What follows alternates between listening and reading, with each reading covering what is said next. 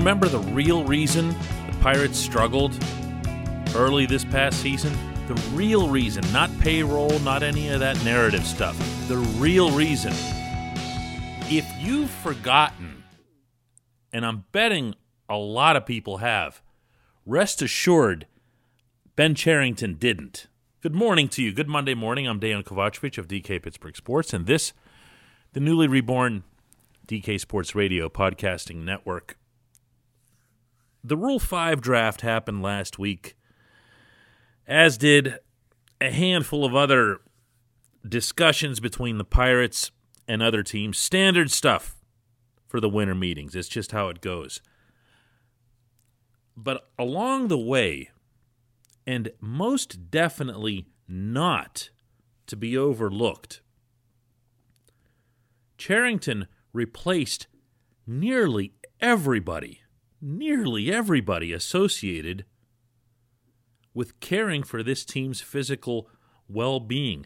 Pretty much the only one who stayed was the one I would have expected to stay, and that's Todd Tomczyk. He's the director of sports medicine. He's, in addition to being just a great guy and a tremendous pro, Todd is also the guy who's the liaison between the on-field athletic trainers and the doctors, meaning Doctors Patrick DeMeo and Ed Snell at Allegheny Health Network.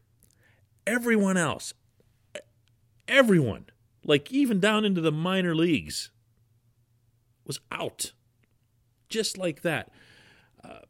The name to know out of this group, meaning of the ones who were added, is Rafael Freitas. He's the new Major League head athletic trainer. He's the guy you'll be seeing most often come out of the dugout when it looks like a player's in trouble. So you'll learn the name after a while. The rest of these are going to be people that you would only get to know if you really, really, really pay close attention to what the Pirates do, like around the clock, like crazy stuff. But here's what matters. Early last season, the Pirates lost nearly half their roster to injuries. And in a lot of cases, they were what are commonly seen as being preventable injuries. You know, hamstring, a tweak here or there. Things that can be addressed through proper stretching, proper nutrition, proper hydration, proper maintenance, proper awareness of everything that's happening with a player and his preparation. The Pirates ended up 2020 with 22 players on Major League Baseball's injury list. I'm going to repeat that number for you again because it cannot escape you. 22 players wound up on the injury list. Technically speaking, that was second most in baseball, tied with the Cardinals and trailing the Marlins. But throw those out. Throw both of those out because a lot of the players who ended up on the injury list for the Marlins and the Cardinals were because of the COVID outbreaks on those two teams. Those were the only two teams that had significant widespread outbreaks, you'll recall. And unlike football, which separates its injuries and COVID on separate lists, baseball had them all on one list. So the Pirates were the absolute worst. Well, they were the absolute worst in most everything, but they were also the absolute worst in this area. I'm going to keep saying this about Cherington until it isn't true. He's not leaving anything unturned. It is not easy, any general manager will tell you, to change medical staff, athletic training staff, physical conditioning staff, strength coaches. The reasons for that is that there's a trust that has to be formed. It's no different than when you go to your doctor. and you think to yourself, doctor seems pretty nice. It really shouldn't matter if the doctor's nice or not, but you want to develop a trust. You want to develop a bond. You want to know that the person in whom you're putting your health, the single most important thing in your life, is someone you can get to know. So even though Cherington was on the job for only a year, even though Cherington was almost entirely inheriting the medical training and strength staffs of Neil Huntington and Kyle Stark, he still got to know them. He got to trust them as people. And then he watched them perform. Now, you could say, hey, it's unfair. It's 2020. Everybody's conditioning would have been messed up. There was a pandemic. Some players, weren't able to train anywhere near what they normally would. I told you the story many times of Josh Bell running up and down the steps with his dog in the building next to mine where I live. And when I asked him, what else is he doing? Like, what's he doing to get ready for baseball? And he's like, no, this is pretty much it. Now, obviously, they ended up having a spring training, or a spring training 2.0, I should say. So you could say, hey, that's really unfair that they did this with the pandemic. But in 2019, the year before, no pandemic, nothing of the kind, the Pirates sent 27 players to Major League Baseball's injury list. 27! One more than an entire roster. And that also was officially the second most in Major League Baseball. No, these guys had it coming. A change was needed, and a change was delivered by a general manager who very clearly is not shy about doing that sort of thing. When we come back, who's going to close for this team? Why does nobody even talk about that? Who's the closer?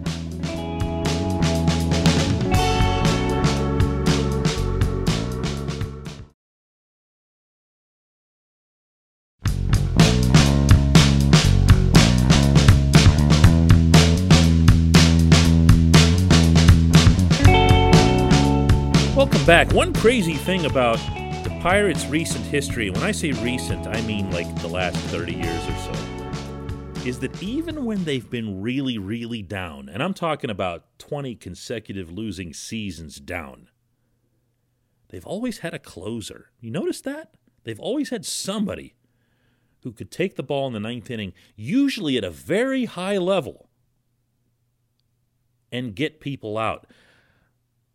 Going back here in time on some of you and predating some of you, Mike Williams was that guy. Jose Mesa was that guy. They've had others that have just come along and just taken the job like out of nowhere, like an Evan Meek. Joel Hanrahan came in a trade, pitched great, was a terrific closer. He was then traded for Mark Melancon, who ended up being an even better closer. This just went on, and then came Felipe Vasquez, and I don't really need to, that. But he was great at the pitching thing. And now, just like that, because of Vasquez, the Pirates are left with, I don't know, who's their closer? Richard Rodriguez ended this past season as the closer, but that felt like exactly what it was, which was just defaulting. Richard was basically the last man standing out there, and then even he ended up getting banged up toward the end. It looked, for a brief and wonderful while at the beginning, as if Nick Burdi could be that. My goodness, what he was doing was special. I mean, we're talking about just very casually sending up 102, 103 miles an hour, and then wipe out off-speed stuff. He was just embarrassing opponents. But we all know what happened there, and it's happened to him many times before, and now he's going to be shut down for another year or thereabouts. So there's still really no answer. Is it, are you looking at Kyle Crick? I don't know. I mean, look at the inconsistencies that he's shown the past couple of years. Love the guy to death, but I mean, this is 2 seasons in a row, albeit interrupted and, coming with all kinds of asterisks, that he hasn't been a consistent performer. That's not something that he would deny himself. I don't think you can enter a spring training even setting him up as a closer candidate. I really don't. Do you want to get iffy and go with Blake Cederland? You can't. The kid's never pitched above Double-A ball. And the fact that he came up late in the season for the Pirates in a coronavirus year with bizarre roster stuff going on doesn't mean anything. It was nice for him, I should say. Came up, got a cup of coffee, and managed to break through some of the things that every youngster has to break through in making it to the majors. But you're not going to take that kid and roll him out there to be a closer. If you're Derek Shelton, you're probably pretty smart to enter this coming spring training by just saying, look, we don't have one, we'll cobble it together. That's the time-honored answer of managers ever since the save became a statistic, when they don't have just one person that they can put in that role. But the Pirates don't. I'm going to say something here that might sound a little inconsistent with other things I've said in recent days as it relates to the building or the rebuilding, or however you'd want to characterize it, of the Pirates. But I'm not so sure it wouldn't be a bad idea to go get somebody. Now, closers are irrationally expensive if you go for the big names. But you don't need to do that. Maybe you just find a veteran reliever who's, I don't know, been a 7th inning guy, an 8th inning guy, something like that maybe wasn't put into those save situations before, but you think maybe has the stuff and the presence and the poise and the experience and the cool and everything else that's required in that role to go out there and fill the job. I don't care at what stage of maturation your major league roster is. You must be able to close out games. You can't have even the youngest of teams, the one that goes out there with the least expectations, and expect them not to be hurt by late blown leads. There's nothing that crushes a big league clubhouse like a blown lead. So it's something that Ben Cherington definitely needs to be thinking about. If that costs a couple more dollars than he'd like to be spending on the 2021 team, because he'd rather use that money going forward, I would argue that it's still worth it. And I would further argue that if you think back to last spring, when Cherington realized he had no center fielder in Bradenton, that he had to go and get Jarrod Dyson. He had to get somebody to at least field the position, if only to kill time. Because there's certain things on the baseball diamond that you can't do without. I'm a believer in the closer role. I'm a believer in the impact that they have, the confidence that comes from having a good one or a great one. I've seen it. I've seen a lot of it, strangely enough, over the years, because the Pirates have been really blessed in that regard. Maybe it's time to get another one. I'm not sure that answer is on the inside. When we come back, just one question.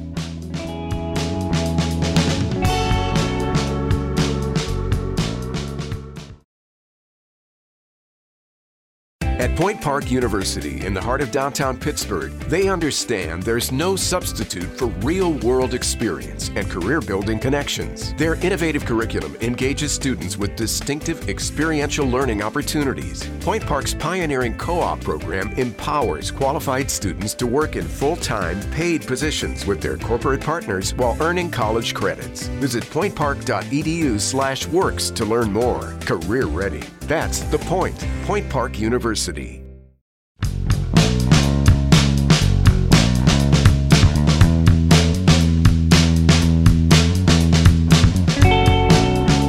Welcome back. It's time for Just One Question. That's always brought to you on this program by Mike's Beer Bar, which is open, which is on the North Shore, which is directly across the street from PNC Park. And I'm going to repeat, it's open.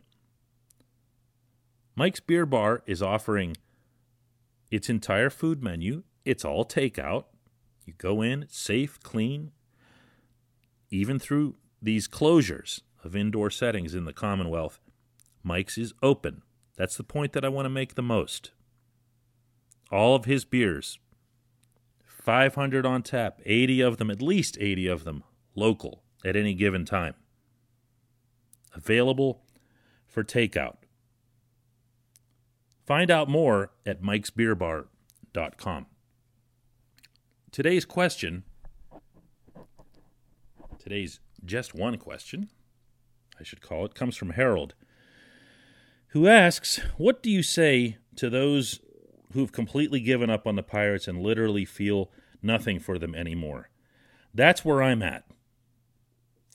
Well, the first thing I say, Harold, is no, that's not where you are at. With all due respect, if you are sending me that question, you are most definitely not a dispassionate, disinterested observer of the Pittsburgh Pirates.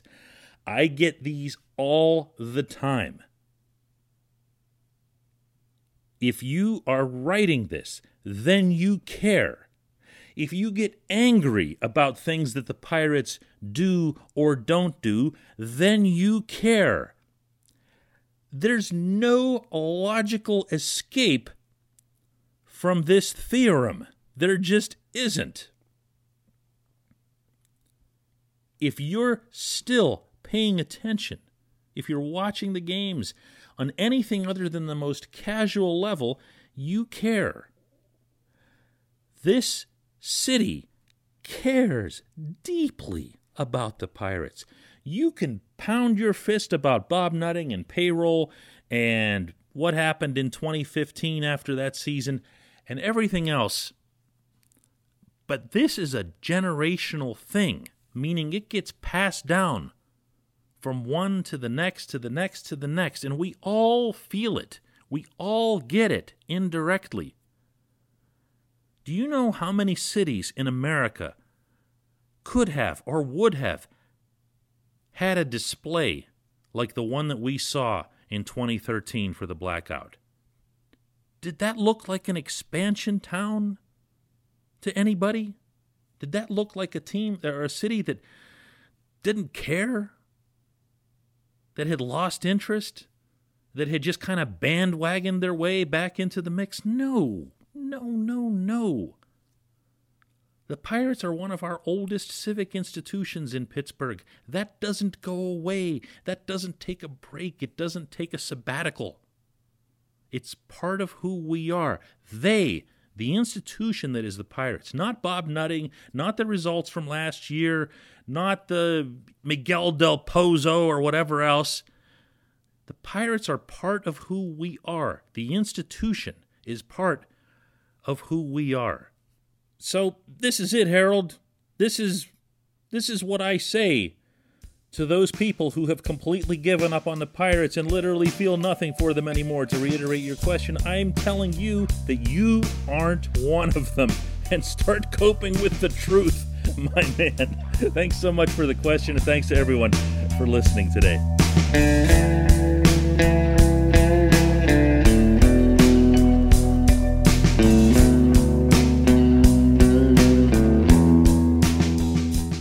Your front door, your car, your gym locker, your gun. Safety is a habit. Learn more about how to keep guns safe and secure. Visit ProjectChildSafe.org.